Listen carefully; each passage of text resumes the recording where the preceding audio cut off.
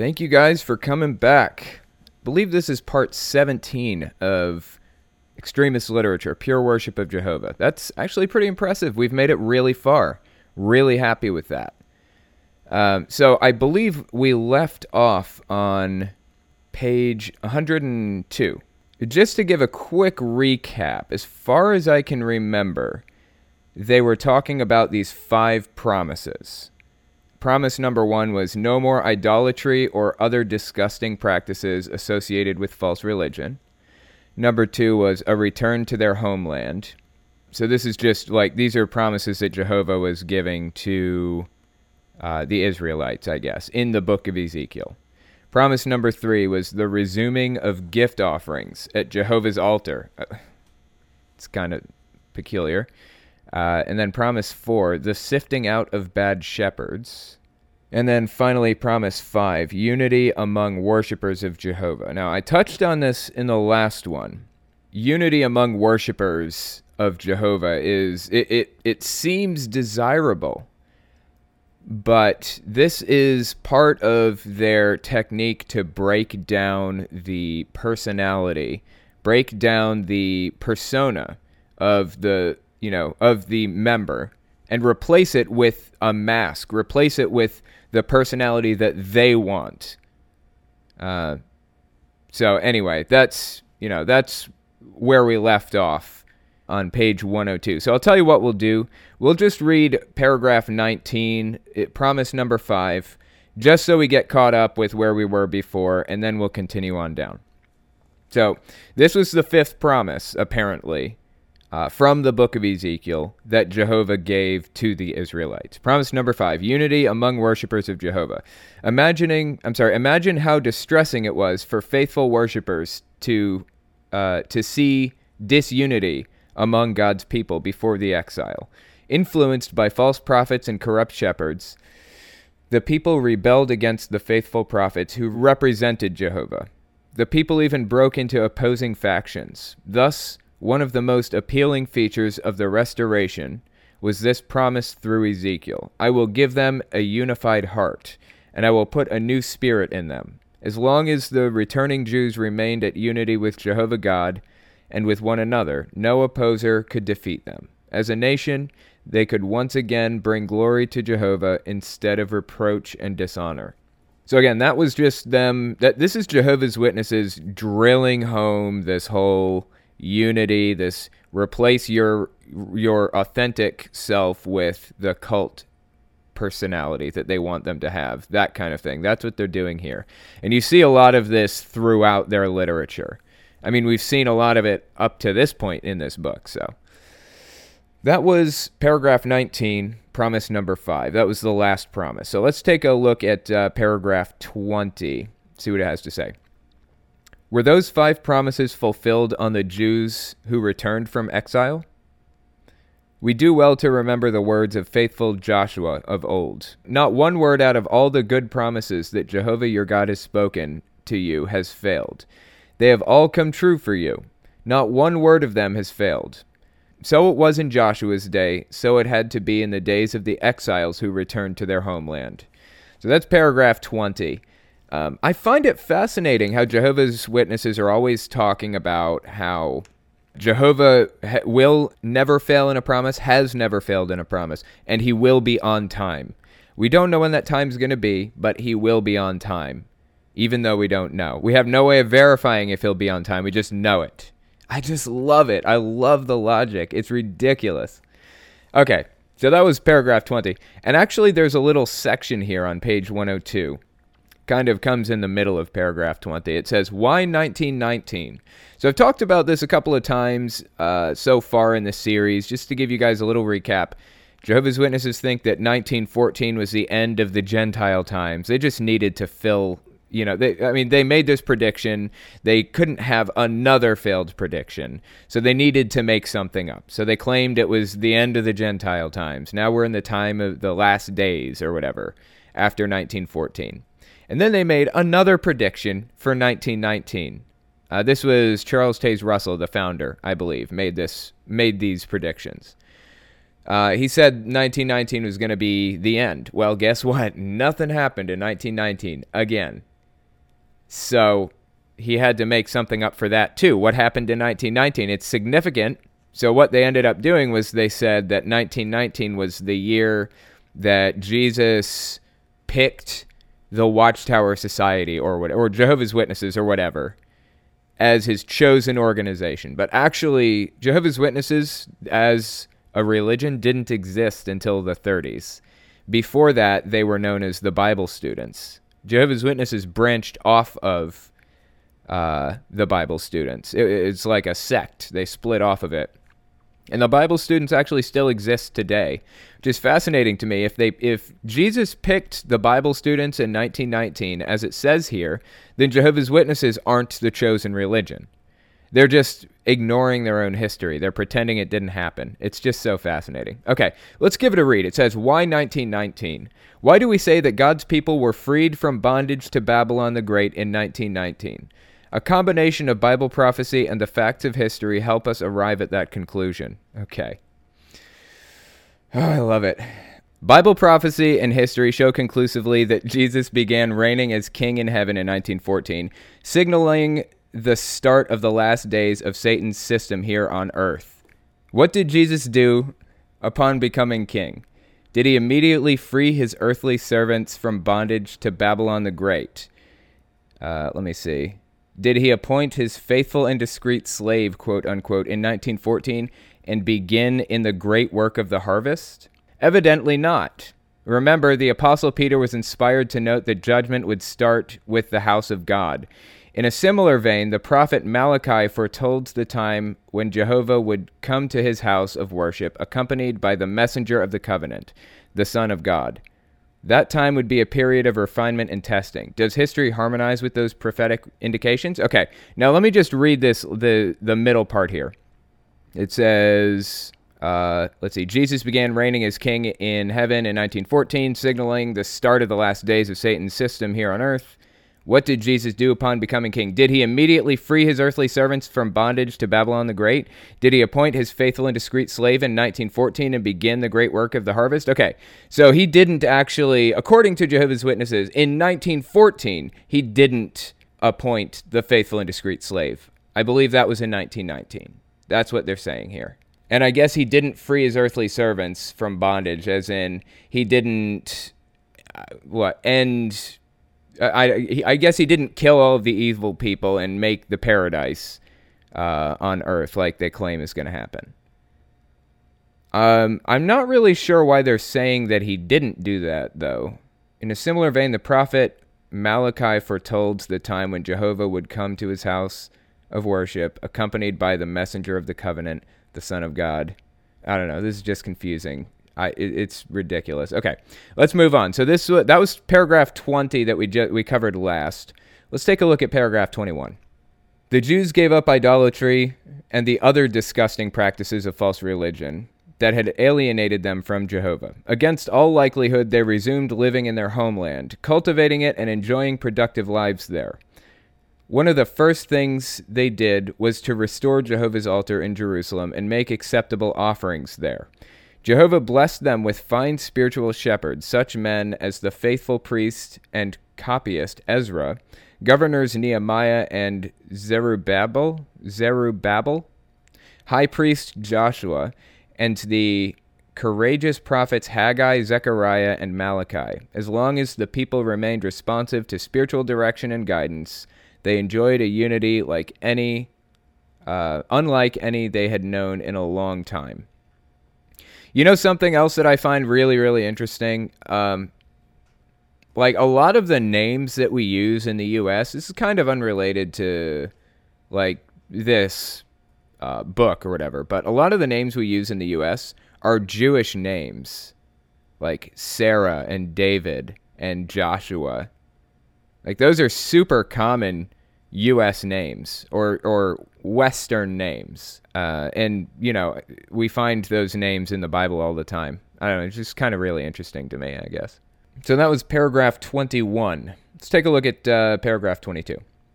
Without question, the initial fulfillment of Jehovah's restoration promises... I'm sorry. Yeah, that's weird. That's oddly worded. Without question, the initial fulfillment of Jehovah's restoration promises was encouraging. Still, that fulfillment was really only a foregleam of something much greater. How do we know that? Well, the promises were conditional. Jehovah would fulfill them only to the extent that the people remained obedient and responsive. In time, the Jews again became disobedient and rebellious. But as Joshua pointed out, Jehovah's word always comes true. So the promises would see a greater, more lasting fulfillment. Let us see how that came about. I'm confused because it seems like, isn't Jehovah all-knowing and all-powerful? It's odd to me that they would paint him as, why would he even make promises knowing that they would be, that these people would fail him or whatever, and then he'd have to go through all this work to reverse the damage and fix everything. It's like, why did he put that tree in the Garden of Eden if he knew Eve was going to eat it? And then, after that, why did he appear in the Garden of Eden in human form and look for Eve and Adam? Didn't he know where they were? Why was he looking for them? Isn't he all-knowing? Why was he calling out for them in the Bible, in the book of Genesis, in like the first 2 chapters? Why? Why was he doing that? He's not all-knowing. The Bible never implies he's all-knowing or all-powerful, at least not the Old Testament. But the Old Testament is a very different book than the New Testament. I just think that's so fascinating. Actually, I got the Bible on audiobook, and it was like ridiculously long. It was like 60 hours long or something. It was the NIV version. And I think I got like halfway through the Old Testament before I just burned out on that thing. But I do have it. One of these days I'll go back through the whole thing, start to finish. But anyway, I don't know. It's a really interesting read. Like the the different books of the Bible are written from different perspectives. They have different literary value. They're written as stories in many cases. Really fascinating stuff. And really, it's complete bullshit, I believe. The Bible is just total BS. I don't believe that it's inspired by God, but it's still a really interesting read. I think it's still worth a read, just for its literary value alone, not for its theological value. But anyway, okay. Let's continue on. So that was paragraph 22. That brings us to paragraph 23, under the subheading, I will take pleasure in you. That sounds kinky. Okay. Paragraph 23. As students of the Bible, we know that this wicked system of things entered its final decline, its last days, in 1914. I love it. As students of the Bible, a.k.a. as Bible students. For servants of Jehovah, though, this is not an era of sad decline. In fact, the Bible indicates that 1914 saw the beginning of a thrilling period, the times of restoration of all things. How do we know that? Well, what happened in heaven in 1914? Jesus Christ was enthroned as the Messianic King. How was that event a restoration? Remember, Jehovah had promised King David that kingship in his family line would endure forever. That kingship was interrupted in 607 BCE when the Babylonians destroyed Jerusalem and ended the rule of the Davidic kings. Yeah, that did not happen in 607 BCE. If I've said this once, I've said it a billion times. They got the date wrong there. We know that for a fact.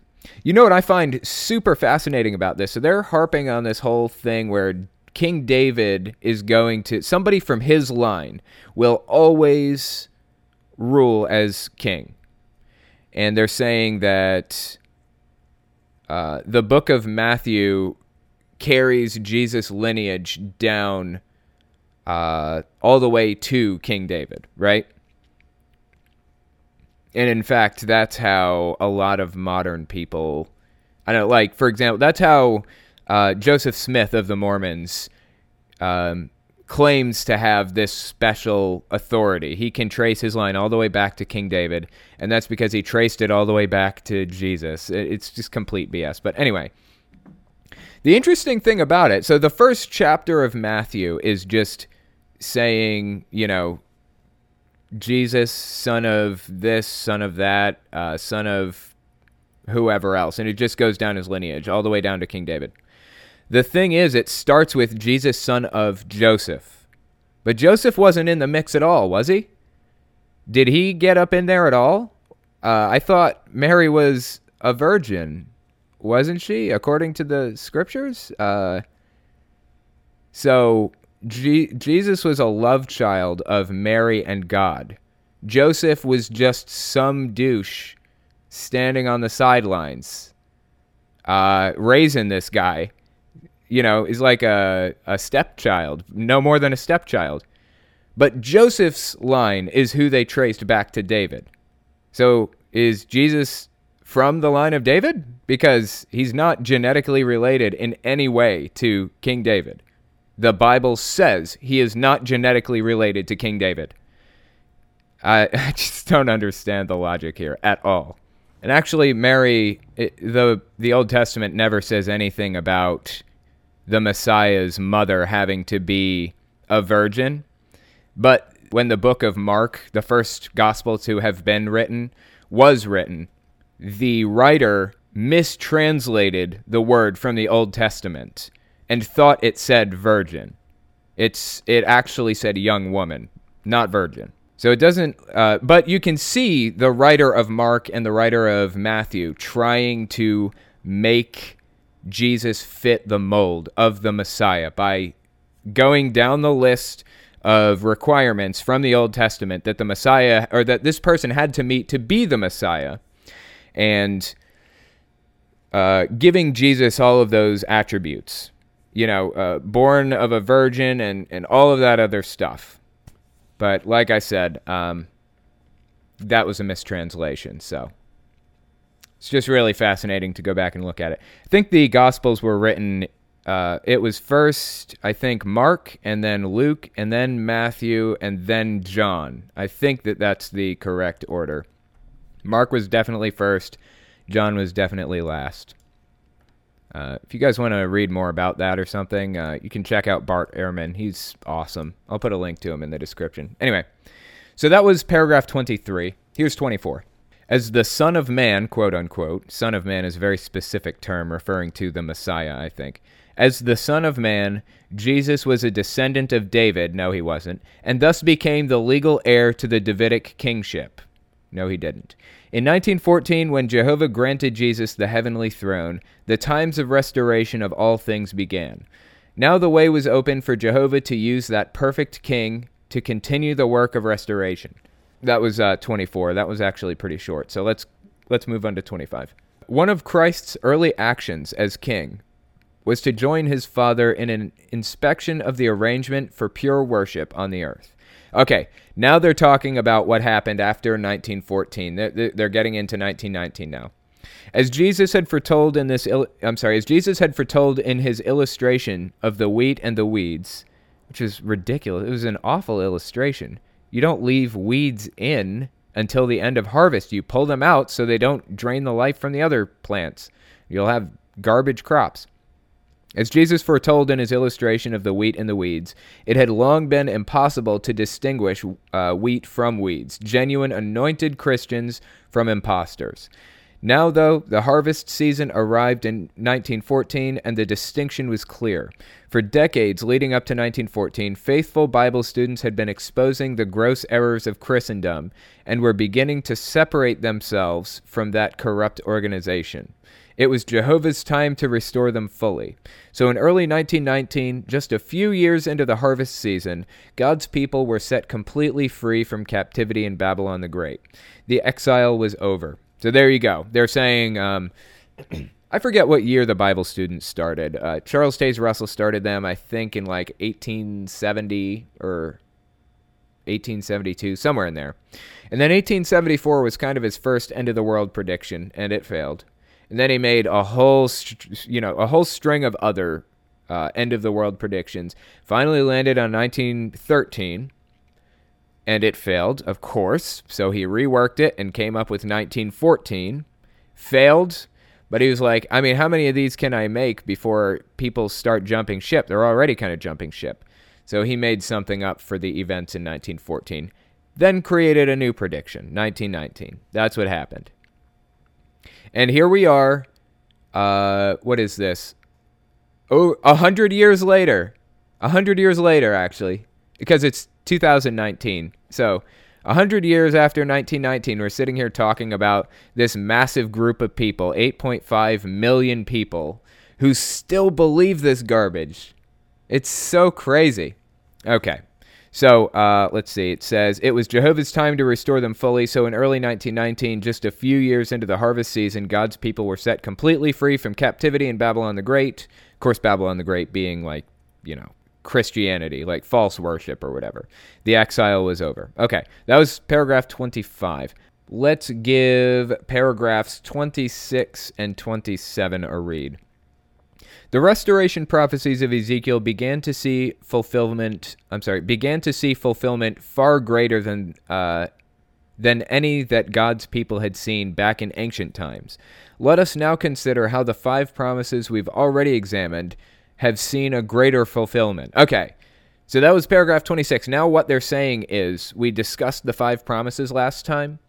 They're saying that there was more to those 5 promises that the Bible didn't reveal, but now the Watchtower Society is revealing this information for us, even though the Bible doesn't hint at it.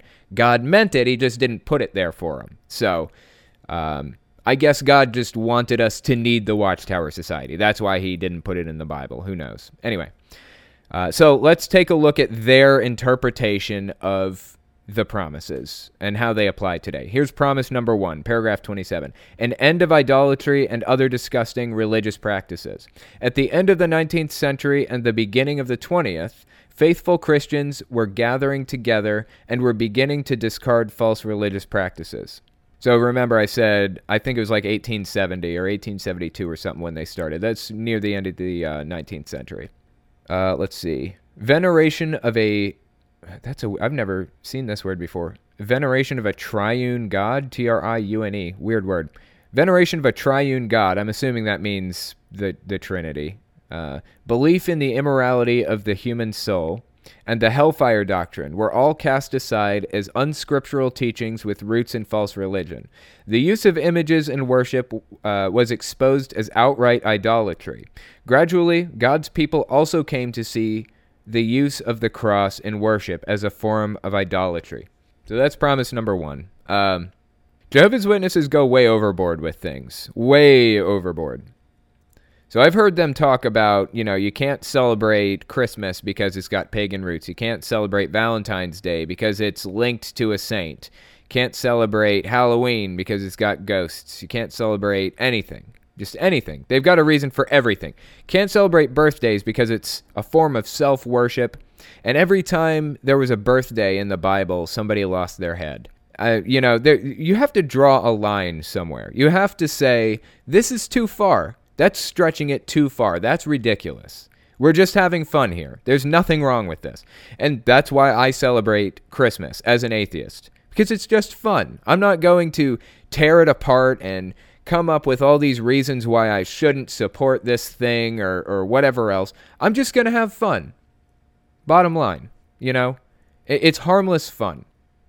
And that's the extremist side of Jehovah's Witnesses. They like doing that. They like finding every little thing wrong with everything and picking at it. A couple of other things I wanted to make note of here. They mention 3 doctrines. They mention the Trinity. They mention the belief in the immorality of the human soul. And then they mention the hellfire doctrine. So I don't know about the second one there, the belief in the immorality of the human soul. I don't think I know of that. Maybe I just don't know it by that name. But the Trinity is actually legitimately false. That's not in the Bible. That was added later, actually. I'm just being fair here to Jehovah's Witnesses and everything. That's BS. Trinity is not real.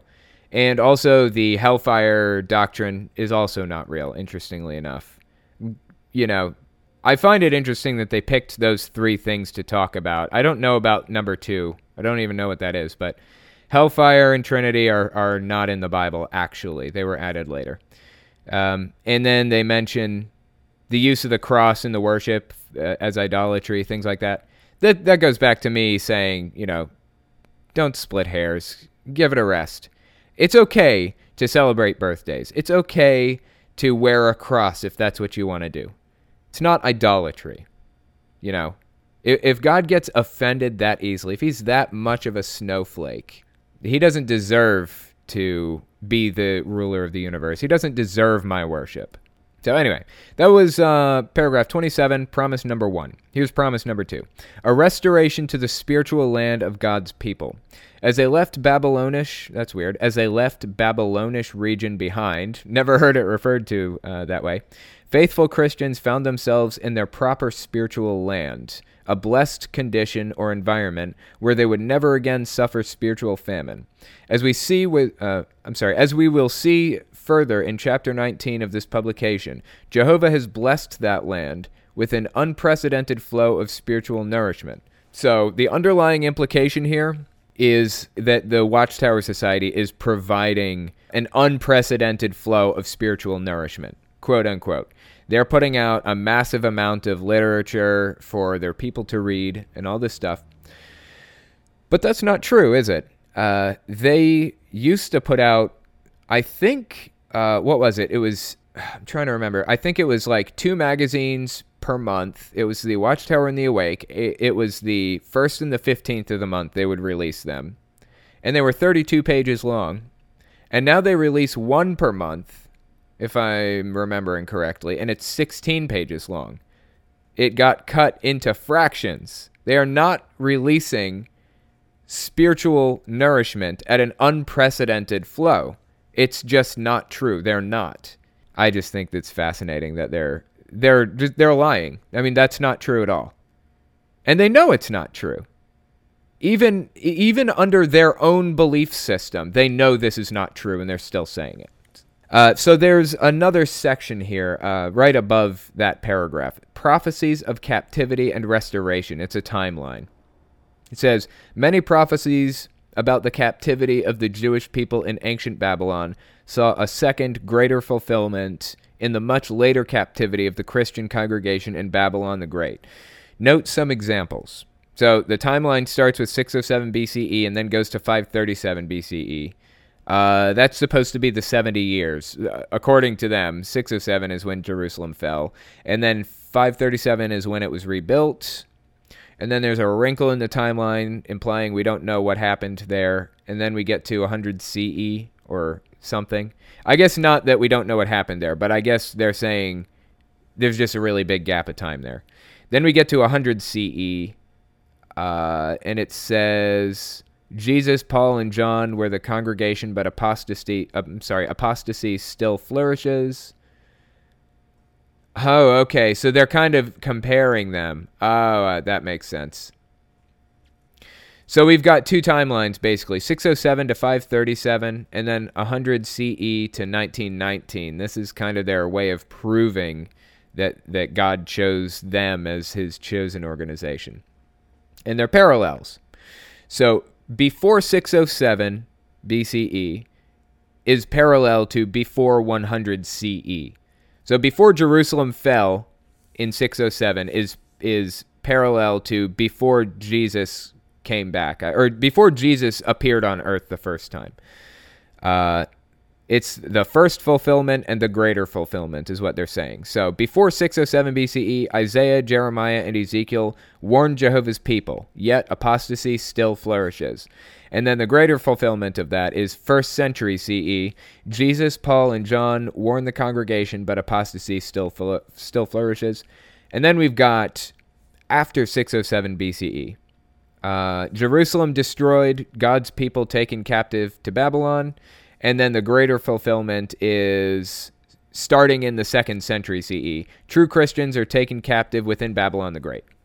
And then finally we've got after 537 BCE, the restoration is what it says. A faithful remnant returns to Jerusalem, rebuilds the temple, and resumes pure worship. And then after 1919 is the greater fulfillment. It says, under Jesus' kingship, the faithful anointed saw the end of their spiritual exile and the restoration of pure worship. Really fascinating how they twist this around and make it fit exactly right so it looks like they're correct about everything. This is exactly why I came into this book, is to read this kind of thing right here. This is super fascinating to see how their minds work. Okay, so the last paragraph we read was promise number 2, a restoration to the spiritual land of God's people. Here's promise number 3. This is paragraph 29. The resuming of gift offerings at Jehovah's altar. Just before we start into this, according to most Christians nowadays, we don't sacrifice animals. I mean, humans don't anymore to God, because Jesus came back as the final sacrifice. So we don't have to sacrifice animals anymore. That's the idea behind it. It seems intuitive. It's complete BS. It's complete garbage. There's nothing to it. Like, it's just empty. So let's give this a read. Paragraph 29, see what it says. The resuming of gift offerings at Jehovah's altar. Let's see. Back in the 1st century CE, Christians were taught that they were to offer to God not literal animal sacrifices, but far more valuable gifts.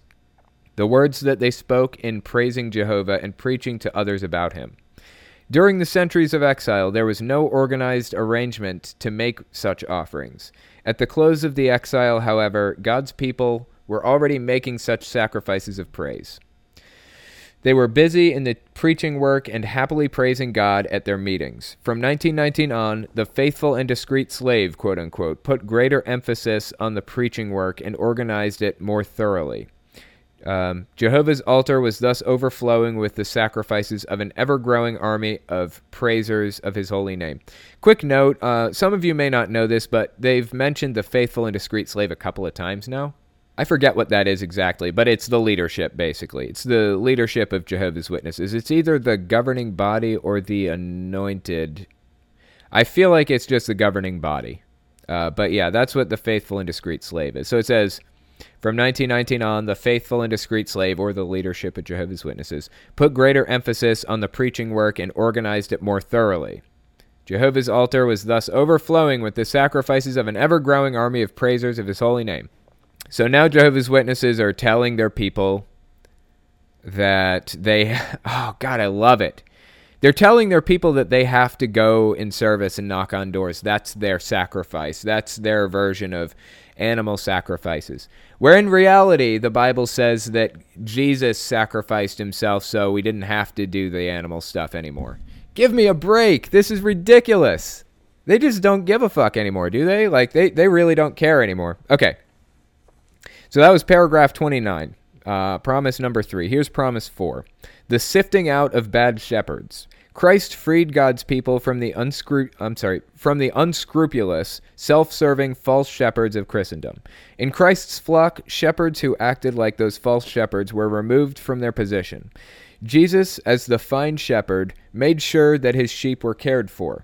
In 1919, he appointed his faithful and discreet slave. Remember, that's the leadership of Jehovah's Witnesses, basically. That small group of loyal, anointed Christians took the lead in providing spiritual food, so God's people were well cared for.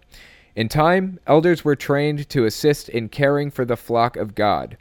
The inspired description recorded at Ezekiel 34:15 and 16 has often been used to remind Christian shepherds of the standard set by Jehovah God and Jesus Christ. I really do find it interesting that they keep talking about the group of loyal anointed Christians, blah blah blah, who were appointed in 1919, when Jehovah's Witnesses did not exist at that time. It was just the Bible students. Jehovah's Witnesses didn't exist until the 30s. But they're kind of pulling in the part of the history that they like and rejecting the part they don't like. It's convenient the way they do it, isn't it? Okay, so that was Promise 4. Let's give Promise 5 a read. Unity among worshippers of Jehovah. Over the centuries, Christendom has split into tens of thousands of denominations, including countless factions and sects that are hopelessly at odds. In contrast, Jehovah has done something truly miraculous with his restored people. His promise through Ezekiel, I will give them a unified heart, has seen a glorious fulfillment. Around the world, Christ has millions of followers from countless ethnic, religious, economic, and social backgrounds. Yet all are taught the same truths and carry out the same work in marvelous harmony. On the final night of his life on earth, Jesus earnestly prayed that his followers would be united. It says, read John 17:11 and then 20 to 23. Let me just take a quick glance at that. It says, this is John 11. I will remain in the world no longer, but they are still in the world, and I am coming to you. Holy Father, protect them by the power of your name, the name you gave me, so that they may be one as we are one.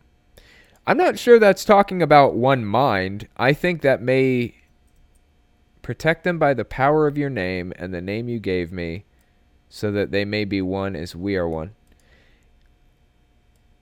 Okay, I don't think that that's talking about of one mind. I think that this is, just from what I've read here, it seems like it's talking about becoming one with God, like just literally merging with God or something. Let me just read 20 to 23 now, because that was just verse 11. My prayer is not for them alone. I pray also for those who also for those who will believe in me through their message, that all of them may be one, Father, just as you are in me and I am in you. May they also be in us, so that the world may believe that you have sent me. I have given them the glory that you gave me, that they may be one as we are one. I in them and you in me. Oh my God, how many times are you going to say this? So that they may be brought to complete unity. Then the world will know that you sent me and have loved them even as you have loved me. What a freaking word salad that was. Oh my God, I could barely get through that. Interesting. I'm still not really convinced that it's talking about like being of a unified mind like Jehovah's Witnesses are implying here, or that they're outright saying. It seems to me like it's just talking about being one with God, like physically just joining with him or something. I don't know. I mean, I could be wrong there. But something else to make note of is the fact that the book of John has zero historical value, practically. I mean, it's just, if you're looking for historical value, Mark is probably your best bet. But there's still really a lot in Mark that has no historical value. John is just straight up made up. There are made up stories in that. Like a lot of them. And again, I read a lot of this from like some of Bart Ehrman's books. Also, Richard Carrier has written some books about Jesus and the historicity of Jesus. They're scholars in the field, and they know what they're talking about, and it's really fascinating to listen to them give public talks and read their books and stuff. You guys should check it out. But anyway, yeah, the book of John is just complete BS. Like, there's zero historical value to it. Most of the stories are made up. Okay, so it says, read John 17:11, 20 to 23. In our day, Jehovah has fulfilled that request in the greatest way. Okay, fascinating. We're actually to the end of our time. We did not finish this chapter. This was a really long chapter, but we did get through the 5 promises and their greater fulfillment, quote unquote, according to Jehovah's Witnesses. So it was definitely a good read. Really glad that I had a chance to read through this part, because this is the exact thing that I came here to this book looking for, was these types of crazy things. So next time we'll finish the chapter. In fact, we may go just a little bit further. We'll see. But yeah, thanks for coming and giving this a listen. I'll talk to you guys next week.